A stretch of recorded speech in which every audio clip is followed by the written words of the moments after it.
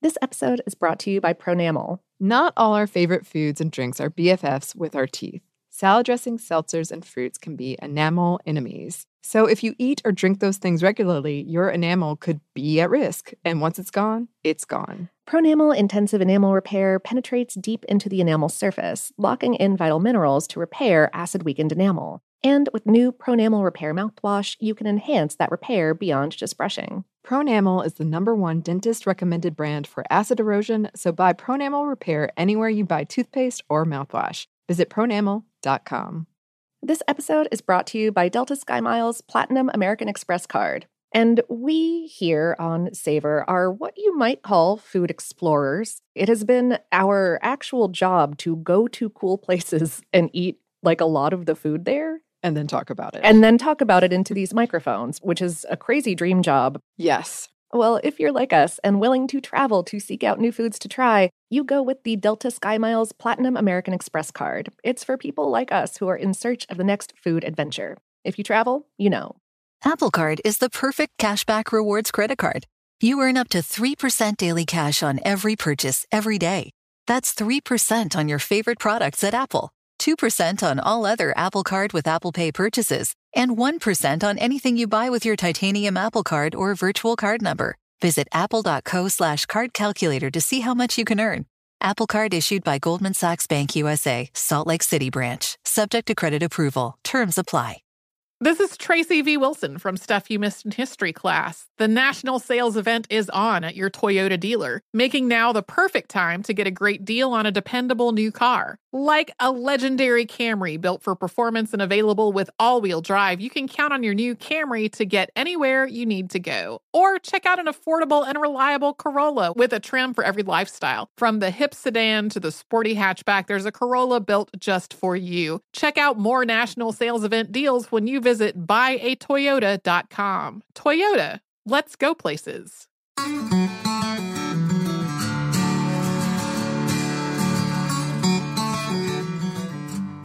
Hello and welcome to Savor. I'm Annie Reese. And I'm Lauren Vogelbaum, and today we're talking about chewing gum. Chewing gum, which I'm technically not supposed to have. Oh, that's right. You've got one of those artificial teeth in there, right? I do.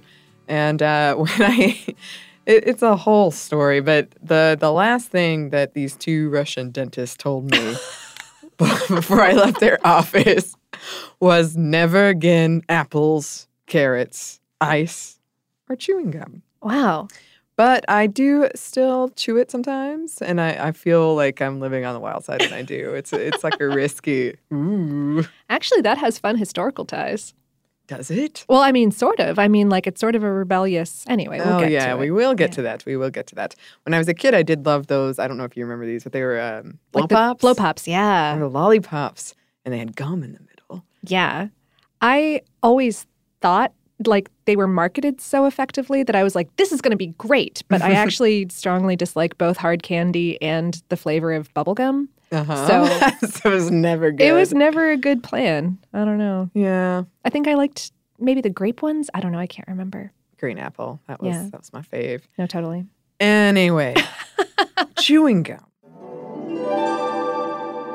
What is it? Is it food? Well, chewing gum is a non-food, partially digestible edible that we consume using our eating parts. Clear as mud. It's a chewy substance, usually flavored and sweetened and sometimes colored, that is intended to be masticated without swallowing and spit out upon end of use.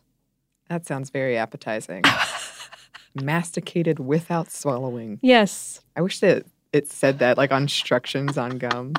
Masticate, do not swallow. Oh, man, I would write the best instructions for all food items ever. All y'all get in touch with me. Yes. This is a service I can provide. I believe it. Yes. Oh, well, okay. So yes, you know what chewing gum is. You chew it, you don't eat it. I mean, part of it is digestible, part of it is not. Modern chewing gums use an array of compounds to do those flavoring and coloring parts, ranging from naturally derived chemicals to artificially derived chemicals. The sweeteners may or may not be caloric. The chewy ingredient or ingredients may be natural polymers derived from rubbery tree sap, but more commonly these days are synthetic plastics or rubbers. These formulas are proprietary and kept under wraps. But formulations of butadiene, styrene rubber, polyethylene, and polyvinyl acetate pop up a lot. I just wrote those and then I was like, well, I'm not changing it because it's funny. And so, yes, if you are familiar with any of those words, those are petroleum products. Commercial chewing gum is technically a petroleum product. The more you know. The reason that chewing gum is a solid before you start chewing it is that your body heat softens it to a temperature at which it's malleable. When you chew it, the polymers link up, which creates the stretchiness that you observe if you, say, get a piece half stuck to the bottom of your shoe or if you blow a bubble with it. Get it in your hair. Mm-hmm. What a nightmare.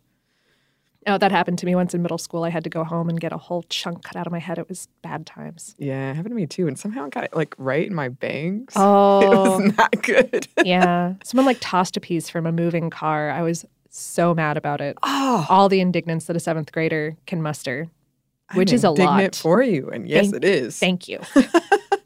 If you're wondering how chewing gum is made, well, different gums have different properties, as you've probably noticed, like bubble-blowing bubble gum is kind of different from Trident gum or something like that. Yeah. Manufacturers play with a lot of different components to get it right for whatever quality right may be. You've got elastomers in there to create stretch, plasticizers to soften the texture, fillers to bulk the gum up without needing to add sugar, and resins to help bind everything together. Whatever the ingredients, the basic process for making a stick of gum goes like this. You create that gum base and then heat it in drums or kettles built with blades that cut in your sweeteners, flavorings, and softeners. When the stuff, this gum, is smooth and consistent, you roll it out thick onto belts and then cool it down. Then machines knead it for hours at a time to help link up some of those linky polymers. When it's the right amount of elastic, you slice it into measured chunks, roll it to the correct thickness, dust it with a nonstick powder like powdered sugar or cornstarch, and then that sheet will be stamped into not quite individual pieces. As a sheet, they're sent to dry out a little bit before they are broken off individually and packaged. Now, if you're making coated gums, like gumballs or chiclets, you use 2 parallel dies pressing together through a column of gum to stamp out the shapes, and then let those individual pieces dry out and roll them through a tumbler or kettle to coat them. They might be given a shiny wax coating. There you go. There you go. Let's talk some numbers. In 2019, the chewing gum market is expected to generate $32.63 billion, and $3.95 billion of that is from the U.S., which is the 3rd largest market. The largest market is the Asia-Pacific region, followed by Western Europe. Only 3% of gum sales are gumballs. But the most popular flavor, not of gumballs, of gum in general, is mint. Alas, my mint problem. That's a double whammy. Oh, can't have mint, can't have gum. But I did used to participate. I was big into these food challenges when I was a kid. All right, sure. And there were these gum ones that we would do. And one was, if you chew enough mint, like spearmint gum, it starts to burn. And we would see how many pieces you could get before the pain became too intense. Goodness. And I was the reigning You were the hardest? champ. Yeah. Wow. I'm not sure if that deserves a congratulations or not, but probably not. But when you're a kid, it does. Oh, yeah. That's major props. I was king of the lunchroom. Did you ever blow bubbles? Yeah, I was a big bubble blower. I would chew those entire packs of Bubblicious. There's a record diameter for bubble blowing without use of one's hands. I love that it specifies. Yeah. This was set in 2004, and it went to one Chad Fell of the United States. I'd also like to nominate Chad Fell for best name. That's a pretty good name. Yeah. Anything that's a verb, okay. No, but the bubble that he blew was 20 inches, a.k.a. 50.8 centimeters in diameter. And to do it, he used 3 pieces of double bubble. 3 pieces? Mm-hmm. Yeah. That's impressive. If you are looking to blow a really good bubble, science says that you need to chew that gum until you have exhausted the sugar and probably the flavoring from it, because those molecules can get in the way of the linky, stretchy properties of the gum base, causing bubbles to collapse before they reach their full bubble potential. Oh, you don't want that. No. No. We could be speaking to the next bubble record holder. Oh, man. If you dethrone Chad Fell, Chad will have fallen. And the prophecy will come true.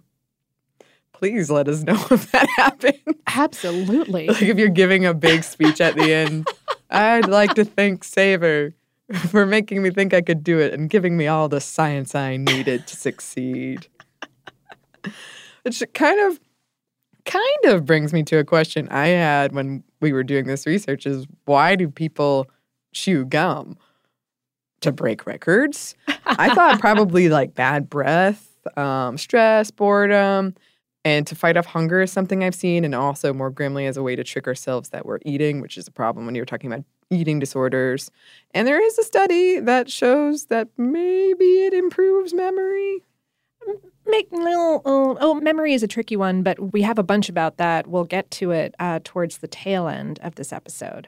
I try to chew gum after meals because it makes me feel better about, like, my breath and possible bacteria buildup. So, Oh, okay. Yeah. Like cleaner. yeah. Instead of brushing my teeth like a grown adult human person. Sure. Well, not everyone around the world are fans of gum. I was telling Lauren before we started recording this, I had so much fun doing the research for this, and it was definitely the topic that when I got drunk at Thanksgiving, I was telling everyone all of these gum facts.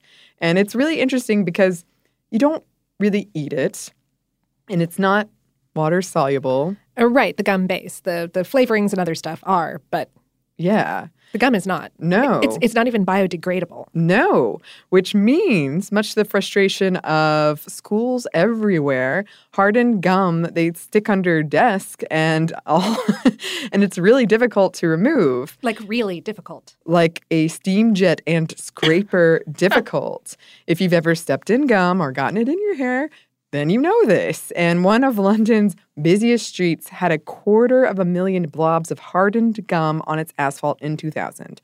And in Rome, somewhere around 15,000 pieces of gum a day are irresponsibly disposed of in public spaces. And removing each piece cost the city about €1. What?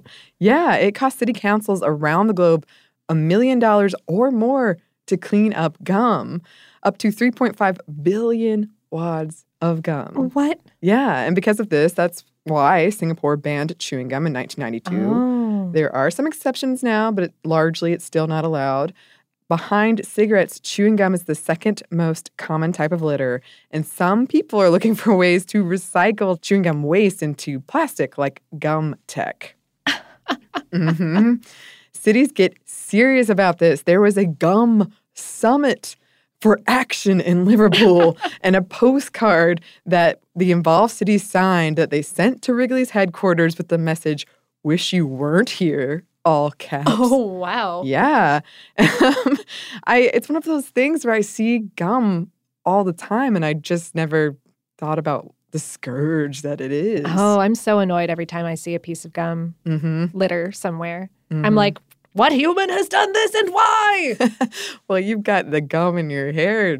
Yeah, You have like an origin story for your your gum villain. I do. There is an artist in London that paints hardened gum, and he's been arrested by police for this. I think that's Value? value. Mm-hmm. I mean, if it's going to be there, Yeah, it might as well be artistic. it might as well be. And there's also a theory that was too dense for me to look into, but there is a theory that you can like kind of guess. You could map out streets based on where gum is. Like where more gum is, it could give you an idea of what used to be there or what that place Wow. is. Like a lot of bars have Huh. a lot of gum out front because drunk people are like, I gotta get my beer. I don't want the gum to mess with the flavor. Anyway, this is what my family got to enjoy during Thanksgiving. I do love that gum has this vibe to it, like a devil may care or a rudeness or boredom. And one example I thought of is to appear American in the 1998 Godzilla movie with a soundtrack by one P. Diddy. These French dudes chew gum to convince they're trying to sneak onto an American army base. And they chew gum to pretend that they're American. And it totally works. The guards are like, oh, yeah. You totally look American. I mean, it's a movie, but Sure. still, that But still, vibe exists. It's a cultural standpoint. Yeah. The perception exists. The Godzilla 1998 cultural standpoint. One of the most important. I have watched that movie not once but twice this year, and I don't know. Oh, I've never watched it. You're probably better off. Yeah. I enjoyed it, though. When I was young, I had a crush on Matthew Broderick, so that didn't hurt. But I did like it a lot for a while. Hank Azaria's in it. I was going to say, isn't someone that I like? Yeah, it was Hank Azaria. Yeah. Mm-hmm, Hank Azaria is great. Yeah. Well, maybe we'll add it to our ever-growing list Oh, yeah. of movies to watch. Oh, we really need to work on those. But what we also need to work on is getting into the history. But first, we're going to get into a quick break for a word from our sponsor.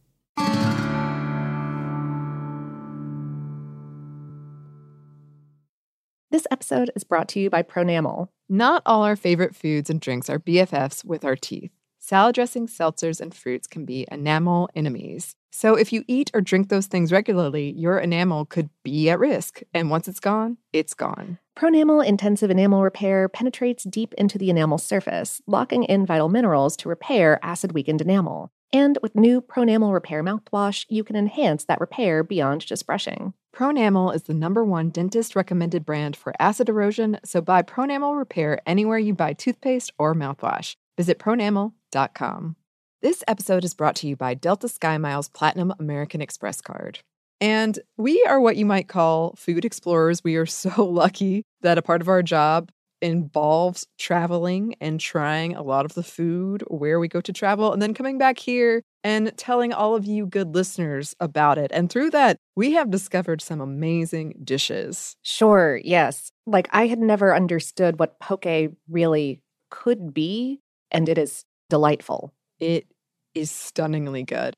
Mm-hmm. Yeah, which we had a lot of on our trip to Hawaii. Another thing from their passion fruit, I now look for in literally every menu that I read. I'm like, yep, that one has passion fruit, going for it. And then all of the moles, and especially the green mole that you heard us talk about recently that we had in Las Vegas. In Vegas, yeah. Oh, or just steak basements. Who doesn't love a steak basement? Exactly. Well, if you are like us and you're willing to travel to seek out new foods to try, you go with the Delta SkyMiles Platinum American Express card. It's for people who, like us, are in search of the next food adventure. If you travel, you know. Welcome to 500 Greatest Songs, a podcast based on Rolling Stone's hugely popular, influential, and sometimes controversial list. I'm Brittany Spanos. And I'm Rob Sheffield. We're here to shed light on the greatest songs ever made and discover what makes them so great. From classics like Fleetwood Mac's Dreams to the Ronettes' Be My Baby, and modern-day classics like The Killers' Mr. Brightside. Listen to Rolling Stone's 500 Greatest Songs on the iHeartRadio app, Apple Podcasts, or wherever you get your podcasts. There's plenty to celebrate in March and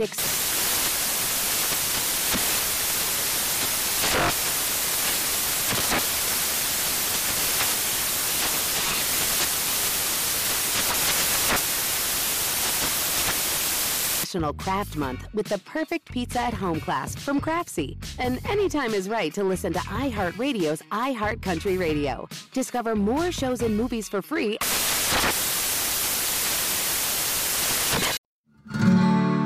And we're back. Thank you, sponsor. Yes, thank you. All right, so humans have been chewing on gum in some form or another for 9,000 years. Maybe. Oh, okay. Yeah, maybe. Some sources suggest that that's about how long ago Northern Europeans were chewing on birch black tar, possibly for pleasure, possibly medicinally as a treatment for tooth pains, possibly for both. Hard to say. It was a long time ago. Mm-hmm. Our old pal Pliny the Elder described mastic, a.k.a. masticated, a plant-based substance that the ancient Greeks chewed on. And then if we jump ahead to the year 200 CE and the ancient Mayan people, they chewed on chicle derived from sapodilla trees to combat thirst and or hunger. Sapodilla trees, the botanical name Manilcara zapota, are native to Central America. They're a tall evergreen tree that bear fruit that look a little bit like a brown plum, which I've read taste like pears. And the sap that the trees use to convey nutrients and provide immune defense within their bark is this white gummy stuff called chicle. And the ancient Mayans weren't the only ones who were hip to this either. The Aztecs chewed on chicle too, enough so that there were rules about the proper time and place to do so. Single women and kids were permitted to chew chicle in public, but all other parties had to keep their chicle chewing private, typically for teeth cleaning and breath freshening. Women who chewed gum in public were viewed as harlots. What? Yeah, while men who chewed gum in public were seen as effeminates. Wow. Yeah. That's quite an association. It really is. It really is. If we move forward through time and further north, the Native Americans chewed on a spruce tree resin, and when the European colonists arrived, they adopted that habit too. In the 1840s, we get the first commercial spruce tree gum thanks to John Curtis, who had the idea to boil the resin first, cut the result into strips, and coat these strips in cornstarch to keep them from sticking together. That sounds pretty chewing gummy to me. Mm-hmm. It seems Curtis had decided to forge ahead on this chewing gum path because in the 1850s, he set up shop in Portland, Maine with the world's first chewing gum factory. But alas, spruce resin gum doesn't taste great and quickly goes brittle. So his chewing gum venture and the chewing gum ventures of those that followed closely after him did not pan out. So he pivoted to paraffin wax. Wax being another popular, throughout the ages, stuff like beeswax has been used as a type of chewing product. A type of chewing product. Like it. Mm-hmm. Which brings us to Thomas Adams. Adams was an inventor out of New York who, through some unknown circumstances, met up with exiled Mexican President Antonio Lopez de Santa Anna. And yes, that is the one from the Alamo, who introduced Adams to chicle. But Santa Anna wasn't interested in pioneering a commercial chewing gum. He wanted to use the chicle as a rubber substitute. He thought that the money he got from such a product would allow him to retake power in Mexico. After some failed experiments, Santa Anna walked away from the project, though he did eventually regain power in Mexico. But Adams thought, hey, this chicle thing might not be a good substitute for rubber. But I wonder if it could lead to a better chewing gum. I like how he's kind of British in whatever recollection you're doing here. That's okay. He got more British as he thought about it. He was sort of transatlantic. That's okay. Yeah. History's a little murky on the dates here, but by the 1880s, Adams figured out that boiling and hand-rolling produced a successful chewing gum and started his own company to sell his product nationwide. His company produced up to 5 tons a day at its peak. And the main ingredient in this gum was chicle, and it would remain the main ingredient until the mid-1900s when synthetic ingredients became more widely available. Or were created in the first place. Yes. Work in plastics. Yes. That also helped. And then we got to talk about a big name in the gum world, William Wrigley Jr.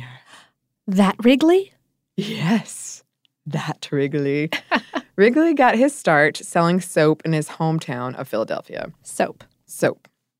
Also, he was expelled from school when he was 11 for throwing a pie at a nameplate. I just want to include that. But anyway, in 1891, he made the move to Chicago, and as a way to persuade stores to stock his wares, he would offer a bonus item like baking powder for each order made. And it turns out folks were like, forget the soap, give me more of that baking powder. Priorities, right? Yeah. So he started selling the baking powder instead, and for the free incentive taking baking powder's place, he offered chewing gum. And possibly baking powder was never involved in any of this. Soap. Straight to chewing gum? Yes. Chewing gum was the incentive with the soap. But I like to hope that baking powder was involved. Yeah, that's nice. Yeah. And apparently this incentive of gum was a pretty big hit too. In 1893, he introduced 2 new flavors, Juicy Fruit and Wrigley's Spearmint. By this time, there was a lot of chewing gum competition in the market, and Wrigley decided to spend a lot of money on marketing to differentiate himself from the pack. Yeah, I can do it too, Lauren. This included promotions like sending free gum to millions of Americans in 1915, or a free pack of gum to children on their second birthday. Second birthday? I know. Do babies chew gum? I thought that was frowned upon. Maybe the idea was they send it to the 2-year-old, but the parents? I'm wearing my disapproval face. She is. Anyway. Wrigley touted its dubious medicinal properties too, and he attached it to sex and celebrity. And these ad campaigns were very successful, and the success of them and of the gum made Wrigley super rich. When he died in 1932, he was one of the wealthiest people in the United States. These are gum facts that I had no clue about. Oh, me either. Fascinating. Wrigley gum was included in the rations of American soldiers during World War I and II, as it was believed chewing gum staved off hunger, thirst, and stress. And for a minute, let's go back to that example from Godzilla, the 1998 movie starring Matthew Broderick. Gum was one of the things people who were having contact with Americans for the first time associated with America, too. Like, this is the first time they might be seeing an American. Oh, wow. And they were chewing gum, and they made that connection in their brains. Huh. And also, the association with sex did start. And, well, it started kind of earlier, but it was really reinforced during this time, I guess, because... Soldiers like sex and they like gum. Yeah. Therefore... And so, therefore, that's what Americans like. So, therefore, yeah, stereotypes. Therefore, stereotypes, yep. Okay, so let's talk about Frank Fleer, who went a different route to stand out in a crowded field of gum competitors. Fleer's Chewing Gum Company had been up and running since 1885, but Fleer was on the hunt for something new. He wanted to blow up in the gum world. And yes, we're talking about bubble gum, I'm sorry. For years, he experimented looking for a gum that could be blown up bubble-like. His experiments yielded Blibber Blubber, what a fantastic name, in 1906, but he wasn't quite there yet. Blibber Blubber was too sticky. I was wondering why I had never heard of this amazing. I mean, that's Blibber Blubber. It's too good a name to anyway. It's fine. That's very Willy Wonka-esque. It is. One of Fleer's employees, Walter Dimer, arrived at the first successful commercial bubblegum in 1928. They called it Double Bubble. Oh. There is a pun there with Mellow Yellow, that song. Yeah. Anyway. We'll work on it. Yeah, we will. That's going to be our first priority after we're done recording this episode. If we step back a bit, in 1899, New York pharmacist Franklin Canning came out with a chewing gum focused on dental hygiene. Dentyne. Chiclets, which is a candy-coated gum, debuted a year later. Adams Company that we were talking about earlier would purchase Chiclets very soon after their release. And if we're talking about candy-coated gum, the origin story of gumballs remains a mystery. But a popular legend is that a grocer out of New York, frustrated with low chewing gum sales, wadded up the gum and rolled it in sugar and, yeah, gumball. Yeah, I guess so. Maybe. Maybe. The average American chewed 105 sticks of gum a year in the 1920s. That's a lot, and it meant a lot of demand for chicle. And this meant that the Latin American communities that provided the chicle were at the mercy of market fluctuations. It impacted their entire economies. This led to what some historians call the second collapse of the Mayan civilization, a collapse that continues to reverberate in that region. By the 1930s, a quarter of Mexico's sopadilla trees had been wiped out, and scientists were making grim predictions that the tree would be gone entirely within 4 decades. So gum manufacturers searched for a replacement for chicle, and they found it in cheaper synthetic things like wax and petroleum. The U.S. stopped importing chicle from Mexico entirely by the 1980s. And in the more recent years, there has been a push to bring back chicle. For example, a company boasting the world's first biodegradable gum, Chixa, launched in 2009, or Glee Gum out of Rhode Island. Wrigley's, in a weird full circle kind of way, is trying to come up with a biodegradable gum as well. So I guess keep an eye out for that. I liked what I saw from these places. I can't really chew gum. Oh, But yeah. they're worth checking out for sure. It is. And it's nice that kind of research is being done. And that's not actually the only research being done in the technology of gum world. No, not at all. Gum materials technology spreads far and wide. And we'll get into that as soon as we take one more quick break for a word from our sponsor.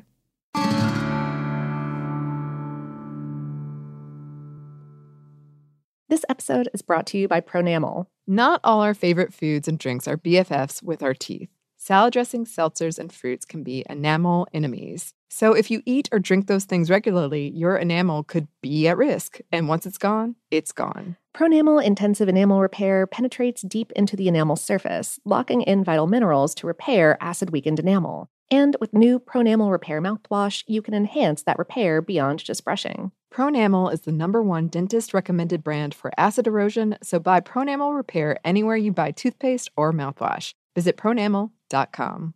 This episode is brought to you by Delta SkyMiles Platinum American Express card. And we are what you might call food explorers. We are so lucky that a part of our job involves traveling and trying a lot of the food where we go to travel and then coming back here and telling all of you good listeners about it. And through that, we have discovered some amazing dishes. Sure, yes. Like, I had never understood what poke really could be, and it is delightful. It is stunningly good. Mm-hmm. Yeah, which we had a lot of on our trip to Hawaii. Another thing from their passion fruit, I now look for in literally every menu that I read. I'm like, yep, that one has passion fruit, going for it. And then all of the moles, and especially the green mole that you heard us talk about recently that we had in Las Vegas. In Vegas, yeah. Oh, or just steak basements. Who doesn't love a steak basement? Exactly. Well, if you are like us and you're willing to travel to seek out new foods to try, you go with the Delta SkyMiles Platinum American Express card. It's for people who, like us, are in search of the next food adventure. If you travel, you know. Welcome to 500 Greatest Songs, a podcast based on Rolling Stone's hugely popular, influential, and sometimes controversial list. I'm Brittany Spanos. And I'm Rob Sheffield. We're here to shed light on the greatest songs ever made and discover what makes them so great. From classics like Fleetwood Mac's Dreams to the Ronettes' Be My Baby, and modern-day classics like The Killer's Mr. Brightside. Listen to Rolling Stone's 500 Greatest Songs on the iHeartRadio app, Apple Podcasts, or wherever you get your podcasts. There's plenty to celebrate in March and National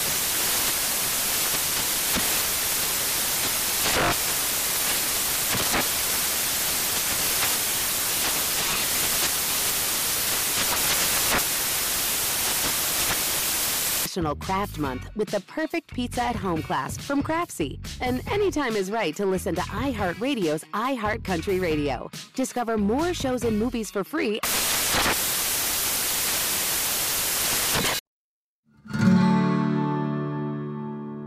And we're back. Thank you, sponsor. Yes, thank you. And this brings us to a section I like to call Big Gum Questions, where I just wrote out a bunch of questions and asked Lauren to answer them. I found answers to most. I have a lot of gum questions. You did. It was a lengthy list. But okay. Gum materials research. Uh-huh. So, about the sticky problem of gum sticking to everything that it touches. Researchers are working on it, along the lines of that biodegradable gum that Wrigley is looking into. Another way to go about the problem is to look at why gum sticks to things in the first place. There's a team that's trying to incorporate a polymer that has a hydrophilic end into gum. That is a water-loving end into gum. That end of this polymer links up with water molecules like in your saliva. Thus, as you chew this gum, those polymers migrate to the surface, sticky side in, sticking to all of the stickier polymers, and water side out, forming a thin layer of water molecules on the outside of your wad of gum. If you should spit this gum out on the concrete, you monster, it could easily be picked up because of that watery coating. However, if you have too much of that polymer in there, the gum will be too soft to chew or it will fall apart in your mouth. If you have too little, it'll still stick to surfaces, so researchers are still working on it. Yes. And that company I mentioned at the top, Gum Tech, I think, it's really cool. They have these like collection bins for gum, and they look like the double bubble, the Pinkalicious, the Bubblicious. Those containers, and you put your gum in there, and you can buy shoes that were made in part out of recycled gum. That's so great. Yeah. So lots of research being done about that. The next question. Okay. If you swallow chewing gum, does it stay in your stomach for 7 years? No. Oh. Definitely not. Good. When I was a kid, I remember that dread, that moment of, oh no. Especially if you're like 6. That's a very concerning thought. Mm-hmm. It's longer than you've been alive. That's right. Just going to have to wait it out. It's like a little buddy in my stomach. No. Your digestive system is much more effective than that. Okay, so the flavorings, sweeteners, and softeners in gum are all easily digested by your body. So those certainly aren't going to stick around for any amount of time, really. And although it is true that the chewy part of gum cannot be broken down by your stomach or even by the microbes in your guts, it's not so sticky that it's going to like get stuck in there. You're just going to poop it out. Well, there you go. Yep. Never fear. To all those people, oh no, thinking about that gum you swallowed 6.5 years ago. There are case reports of swallowed gum causing problems getting stuck in people's guts. Mostly, though, in children under the age of 5 who were given gum as a reward for various behaviors and who swallowed several pieces of gum every day for a lengthy period of time. Do not swallow several pieces of gum every day, especially if you are under the age of 5. Savor advice of the episode. Savor advice! Savor advice of the episode. Yeah. Okay, here's another question. It's important, very important to me because I've had many dates ruined by this. Does chewing gum help your breath? A little. Saliva production does prevent bacterial growth, and the act of chewing might help break up some of the loose plaque on your teeth. And all those bacteria that are forming that plaque and that are floating around in there are the things that poop the bad scents that make your breath smell. Okay. It can also help neutralize any sense of food that are lingering in your mouth or anything that's coming up from your stomach. Bodies are so gross. I'm sorry. I'm just the facts, ma'am. Just the facts. All right. Well, how long lasting is the flavor? Oh, that is a question that varies from gum to gum. Vastly, as I'm sure most of you have noticed. But all right, the reason that gums lose their flavor over time, if you've never really put your brain to it before, is that there is a limited amount of flavor and sweetener incorporated into the gum base. Because if you added too much, it wouldn't be chewy. It would be dissolvey, and that's not what you're looking for in your gum product. As we talked about in our Willy Wonka episode, though, folks are working on super long-lasting and even flavor-changing gums using microencapsulation technology, stuff that breaks down slowly, releasing or reacting to create more flavor compounds. Gum science. Oh. Yeah, the reason I asked that question was because apparently that is what most people who chew gum are concerned with, is how long will the flavor last? And that's what a lot of the gum companies were talking about. They're trying to improve how long their flavor lasts. And then when I thought about it, I realized that most gums do say like long lasting. Oh, yeah. On the front. Yeah, it's a major marketing point. It is indeed. What about this one? Does gum really fight off hunger? I've heard that it possibly just makes you hungrier. Okay. If you are a human who snacks when they're bored instead of when they're hungry, which I'm super guilty of, swapping out a snack, especially something sugary like a cookie or a candy bar, with a piece of low-calorie gum can help you not eat as much. I'm not going to say it's going to make you less hungry. Okay. I mean, if you're hungry and you're chewing gum instead of eating, that's clearly not going to do anything. But yeah, like if you're eating just out of boredom, like you want to chew something and then you chew gum, you're only getting maybe like 5 to 10 calories instead of maybe like 100. It's a small difference, but if you are looking to help control your body weight, then that can be a factor. It's more like a single piece in a tool belt Okay. than an actual weight loss plan, though. Because, I mean, you shouldn't eat too many things with artificial sweeteners. In large amounts, they can have a laxative effect or cause other gastric distress. And chewing gum can lead to swallowing air, which will make you feel bloated, which isn't going to help the situation particularly. And going back to the hunger thing, effects can definitely vary when you're trying to use artificially sweetened products in order to stave off hunger, because basically your body doesn't appreciate being tricked. What? The sweet flavor of artificially sweetened products can make your body gear up for digestion. And then when you don't give it anything to digest, it signals you to eat more later. Mm-hmm. Yeah. So I guess if you like chewing gum and maybe you just want to chew something. Yeah. Well, okay. And here's an interesting part that ties into this.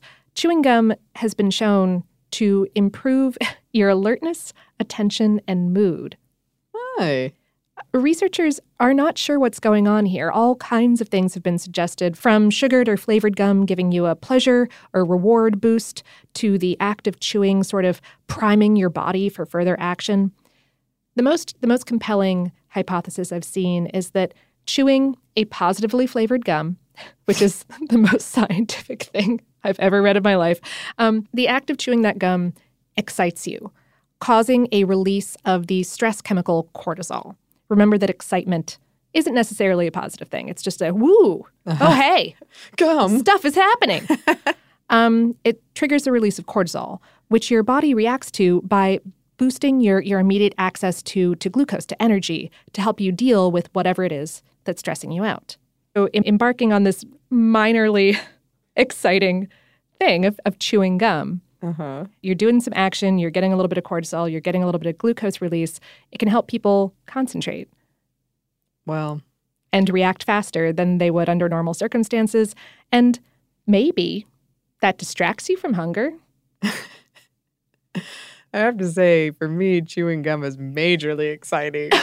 And I am convinced one day I will be at a fancy function and I'm going to be all devil may care, chew this gum, and my tooth is going to come right out. And that's it. I won't recover from that. My social status will be forever ruined. And we all know that my social status is right up there right now. I'm sure everyone at the party would understand. It would honestly be like a fun party trick as long as you didn't hurt yourself with the tooth. So I meant to do it. That's always the way. Okay. Yeah. Like Chuck over on Stuff You Should Know has the fun tooth party trick.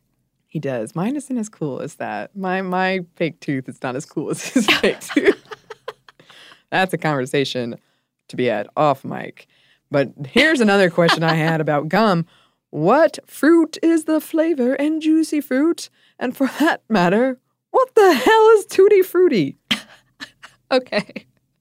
The fruit in Juicy Fruit, I don't think it was ever meant to be a particular fruit.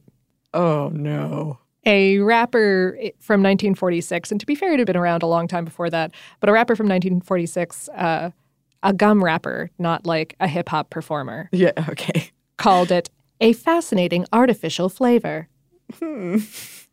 I would agree. And Tutti Frutti, as far as I can tell, is like the term itself is an English bastardization of the Italian tutta la frutta, meaning all the fruits. And I think it started popping up in Britain as Tutti I Frutti in the 1830s as a candy flavor or an ice cream flavor. It was the very first gum to be sold in vending machines in, I think, 1888 in New York City.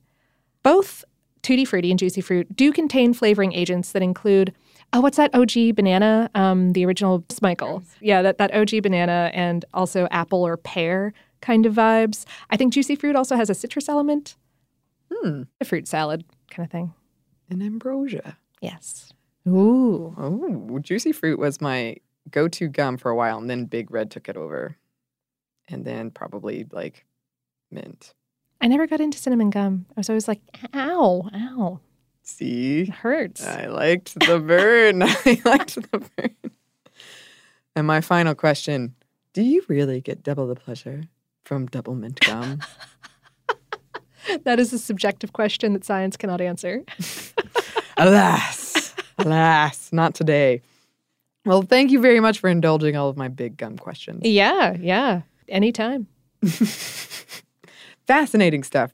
Fascinating. And it brings us to Listener mail. Yeah. Yeah. All right. Alyssa wrote, I am a Connecticut resident who recently listened to your episode on nutmeg. I was hoping you would shout out the nutmeg state and was happy to even have some loose ends tied up with how Connecticut got its name.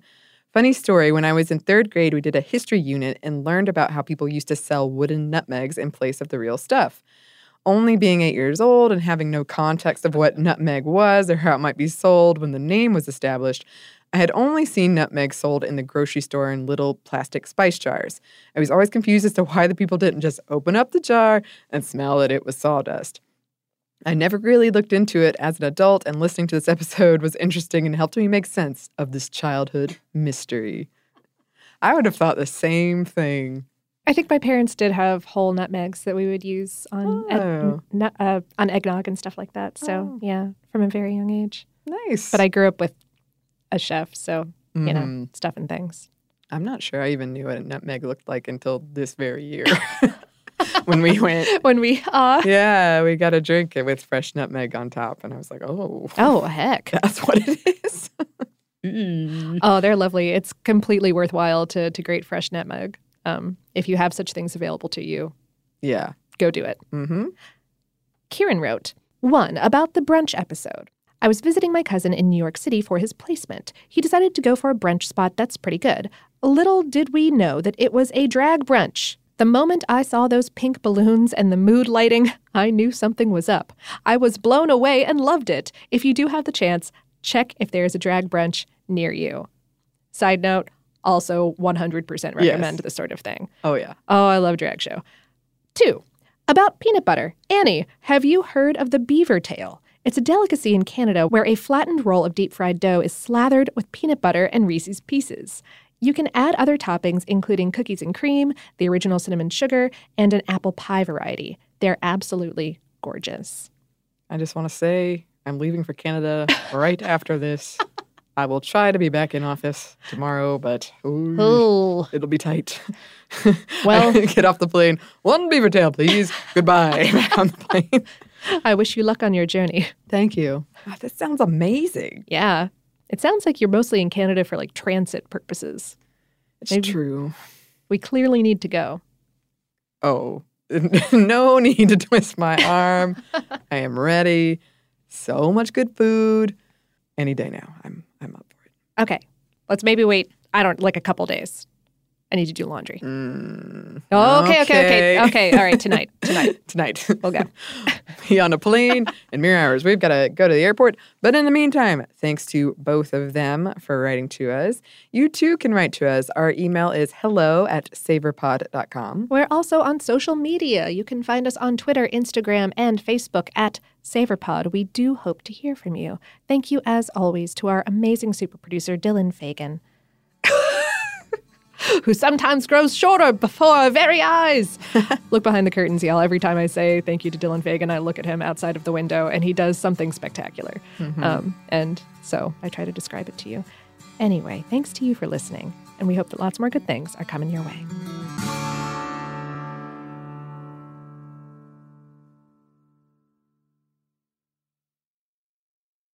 This episode is brought to you by Pronamel. Not all our favorite foods and drinks are BFFs with our teeth. Salad dressings, seltzers, and fruits can be enamel enemies. So if you eat or drink those things regularly, your enamel could be at risk. And once it's gone, it's gone. Pronamel Intensive Enamel Repair penetrates deep into the enamel surface, locking in vital minerals to repair acid-weakened enamel. And with new Pronamel Repair mouthwash, you can enhance that repair beyond just brushing. Pronamel is the #1 dentist-recommended brand for acid erosion, so buy Pronamel Repair anywhere you buy toothpaste or mouthwash. Visit pronamel.com. Welcome to 500 Greatest Songs, a podcast based on Rolling Stone's hugely popular, influential, and sometimes controversial list. I'm Brittany Spanos. And I'm Rob Sheffield. We're here to shed light on the greatest songs ever made and discover what makes them so great. From classics like Fleetwood Mac's Dreams to the Ronettes' Be My Baby, and modern-day classics like The Killers' Mr. Brightside. Listen to Rolling Stone's 500 Greatest Songs on the iHeartRadio app, Apple Podcasts, or wherever you get your podcasts. There's plenty to celebrate in March and